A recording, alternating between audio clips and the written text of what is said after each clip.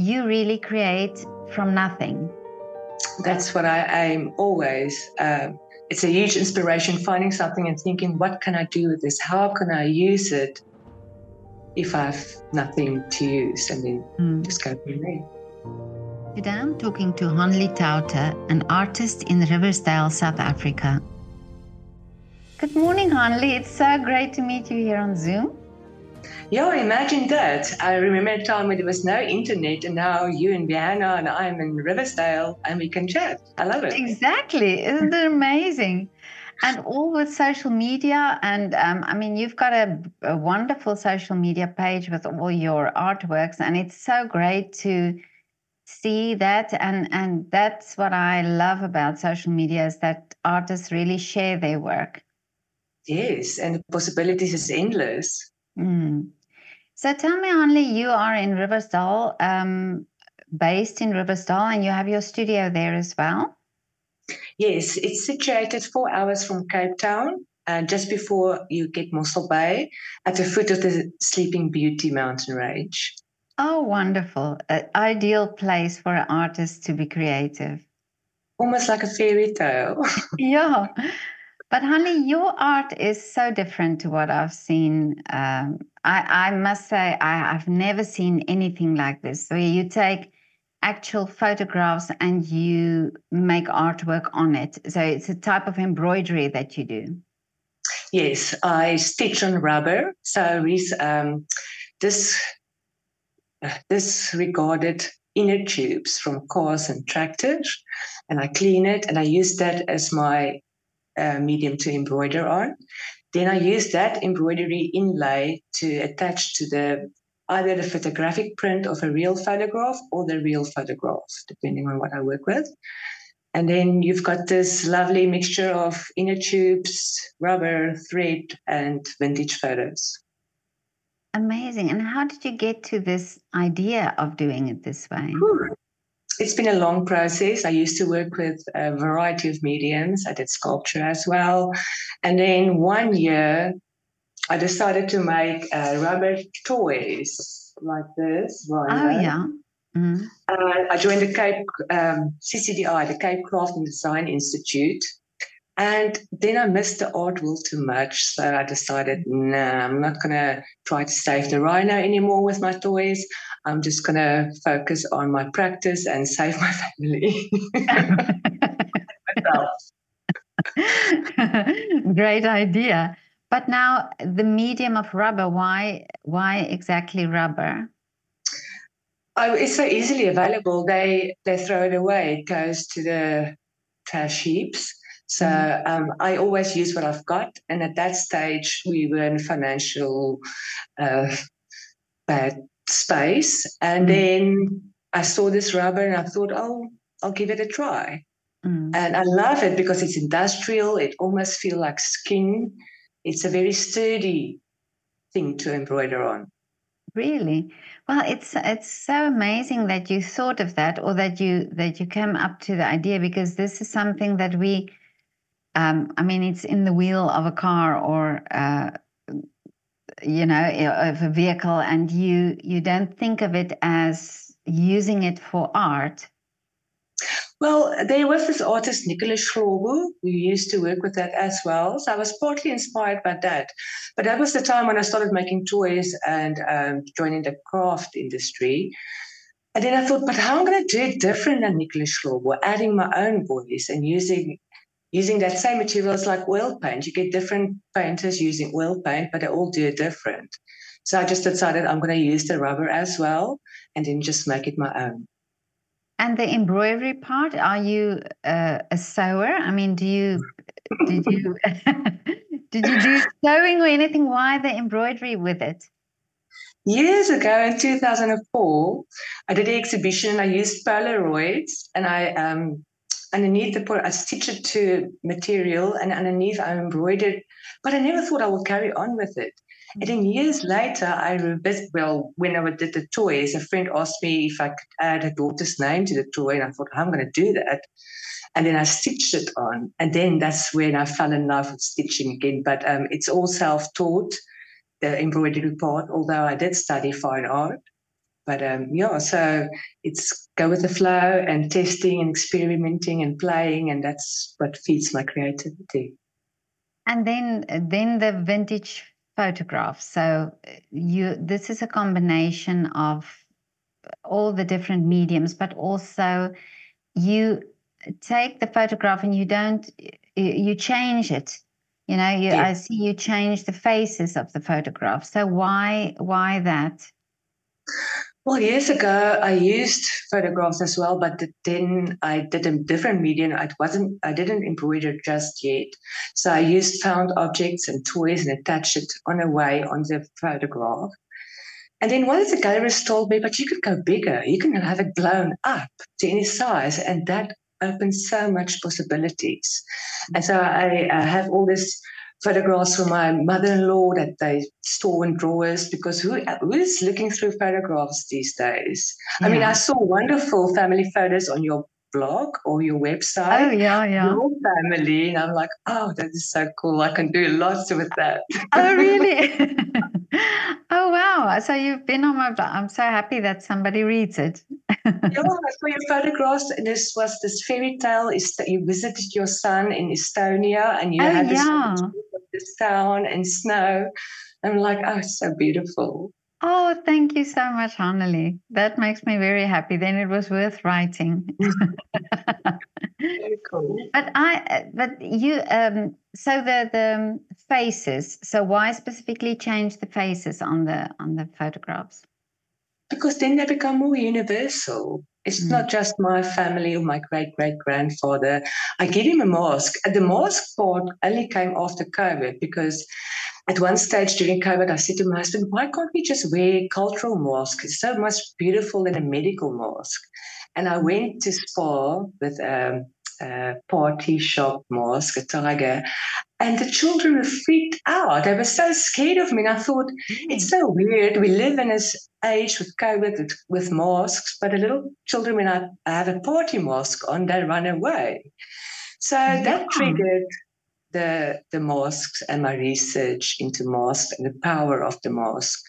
And that's so I just replaced the faces like somebody that removes wrinkles. What do you call those people? Plastic surgery. Yeah. This is rubber surgery. Amazing. So the masks that you put on there are all traditional. So you get inspired by traditional masks, like tribal masks almost. Yes. But not only South African, even Balinese or Congo, whatever rocks I fancy. And sometimes I just replace it with skulls, because I have a very soft spot for skulls. So it's as if I take off the face and just expose what is underneath. And the colors, of course, you use. So I can see in the background one of your artworks, and it's very colorful, the masks that you use. Yes, this is the lovely Princess Candlewick, and she's shining the candle in the time of load shedding for us. Oh, okay. The wonderful load shedding. Oh my goodness. But you also somewhere on your Instagram, I saw also that you dress according, that you decided to dress according to your art. I love dress up from the age of 5. I used to wear my mother's dresses and high heels, and that came through again when I had my show, The Rubber Ever After, at the Car. I didn't have funds to print promotional paraphernalia, so I decided I'm going to use myself and dress up. Each day I'm going to wear something else, and that was people loved it. And I gave out cookies on the way, and to have that interaction, because as soon as you dressed up or dressed as something else or wearing different makeup, I think you could become more approachable to the normal art viewer at the festival. And then that just carried through. And then years later, I met a tailor, William Mills, and he helped me make a fairy tale dress out of rubber, which I don't fit into anymore, but soon. Yeah. And Yeah, so it just carried on from there. And this is also a rubber neck piece just for good luck for this interview. So, Oh, okay. yeah. How wonderful. But what I absolutely love about your story is that you took from nothing, you created from nothing. So you said, you were in financial difficulties, so you used the rubber. And I'm sure also then your mind went further and used the pictures that so already existing things. And now you said that you didn't have money for all the promotional stuff, and you created. So you really create from nothing. That's what I aim always. It's a huge inspiration finding something and thinking, what can I do with this? How can I use it if I have nothing to use? And then Mm. just go from there. But so wonderful, because that means there's no excuse to create. So sometimes, people say, well, I don't have the money, or I can't afford to buy this, but then really you can create from nothing. It won't be as you envision it, perhaps, but maybe it will lead to something else. There's always possibilities. Mhm. But that's That's great. Great inspiration. But Hanli, so where do you exhibit? Do you have exhibitions coming up? Yes, so in March, I'll be showing with Nice Now Fine Art. So with Nice Now Fine Art, I had my first gallery show ever in 2003. So this is basically what, 20 years later, 21 years later, it is like a full circle coming back to Oh, them. wow. And they recently revamped their gallery. They've got a huge gallery space at Teeson Island, and they renovated the boardroom. So I'm going to get the boardroom, which is very exciting. And so that's happening in March. And then in April, I have a show with M Contemporary in Australia. And that show will focus around sport because Oh, after last year, the World Cup and our oh public yeah. holiday. So Yeah. I'm sending all the South African sport photos altered and reimagined. Yeah, So, and the show is going to be called Eudaimonia, mm. which is a Greek word. I love Greek words starting with "eu" because in Afrikaans it sounds like "ew," bad, Oh, but it's oh, actually okay. good. So eudaimonia means to be prosperous and healthy, and yeah. Oh, So okay. And now for this sporting or this sport exhibition, do you create all new pictures? Do you use then also old pictures of sporting events, or how do you do that? yes, I was fortunate to receive beautiful photographs from a friend, Joan Jacustein in Spain. He came to visit in South Africa and he gave me his family heirloom with sport photos from 1906. And there was a Wow. one from 1903.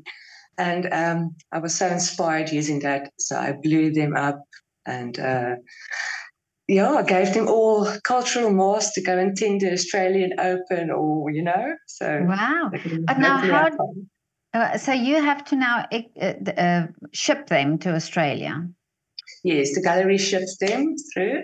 Okay. And so I'm busy finishing that up so that if it lands in customs like the last time, there's plenty of time to get cleared and then reach the Oh. gallery. Mm. Yeah, because that's also some of the logistics that you have to keep in mind if you exhibit in another country. Absolutely. And that's why I normally work 6 months in advance. So I'm always preparing for something else. Even while we talk now, I'm almost finished and I'm ready to ship. Mm. And in South Africa, do you think there are enough opportunities for artists to exhibit and and interest in art? Absolutely. You just have to be aware, and there's a lot of different pages. Um, it's difficult to get into a gallery per se, but I was just persistent. I went to Nice Now, showed them my work. I went to Cape Town, showed them my work. Now with social media, it's easier. But back in the Yeah. day, I went with my portfolio bag and make an appointment, old school. So Mm. I'm sure there is lots of opportunities, especially these days. But you hear from musicians always talking about collaborating and how much they learn from each other. Do you have the same in the art industry, where artists collaborate? Since I live quite far away from the main city centres like Cape Town, I mean, I'm in a rural area basically, and so I don't often get a chance to meet other artists or go to openings or network, or collaborate. Sometimes it happens where you work together and talk virtually and then submit for a show, but at the moment, I'm just all alone here in my studio. Oh, okay. Going solo. And I actually love solos because then I can make up a story and I can play the part. Whereas with a group show, you have to take in account all the other works to how do they speak to each other. Yeah, so it's more challenging. But now, tell me, what are the wishes for you for the future? What do you see happening for your art and you as an artist?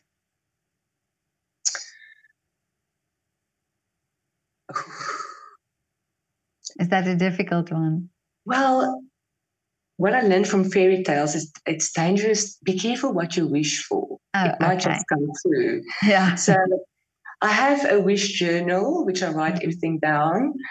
And I believe in voicing your wishes to the universe that things can happen and it can come true.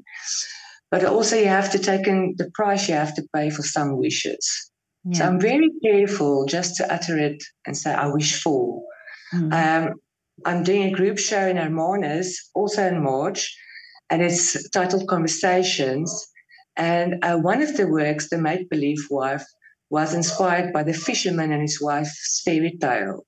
And there it was about greed and greediness, and she always wished for more until the fish didn't grant her any more wishes. So watch the space, you will see my wishes come through in what I do. Okay. I wish for a happy ever after. That's all I'm saying. Oh, I'm with you there. I'm totally 100% with you there. But yeah, it's also I assume in your work from where you started, it's this process, and every time things happen that sometimes with these things it happens better than you could have wished for. So it's almost also part of a process, that you can be happy with one's place where you are in life or with your art and then progress to the next level. Process is very important. And even with you, I read about you went to this industrial site and you were sort of nervous, but when you got there, you were really. So sometimes you just have to get to a place, check it out, and be inspired and show up and do the work and do the process. I know it's that thing where I always believe if you tiptoe into the water, you might not go in, but if you just jump in, there's only one thing to do, and that's swim. Absolutely. Yeah. So sometimes that brings out the best in us. Yeah, and you have to leave space open for that things to happen and be present. Yeah, no, that's true. But Hannalie, this was so great talking to you. I absolutely love what you do. I love the dress up. I think you are such an inspiration, and how you took nothing and created, or took what you had there and saw the possibilities in it. I find that very inspirational. Thank you. And I'll keep on watching your website for your photographs. It's beautiful. Oh, thank you. Thank you so much. And whenever I'm in Riversdale, I'll definitely come and have a look at your studio. Thank you. Okay, Hannalie. Have a lovely afternoon. You too. Thank you. Bye. Bye.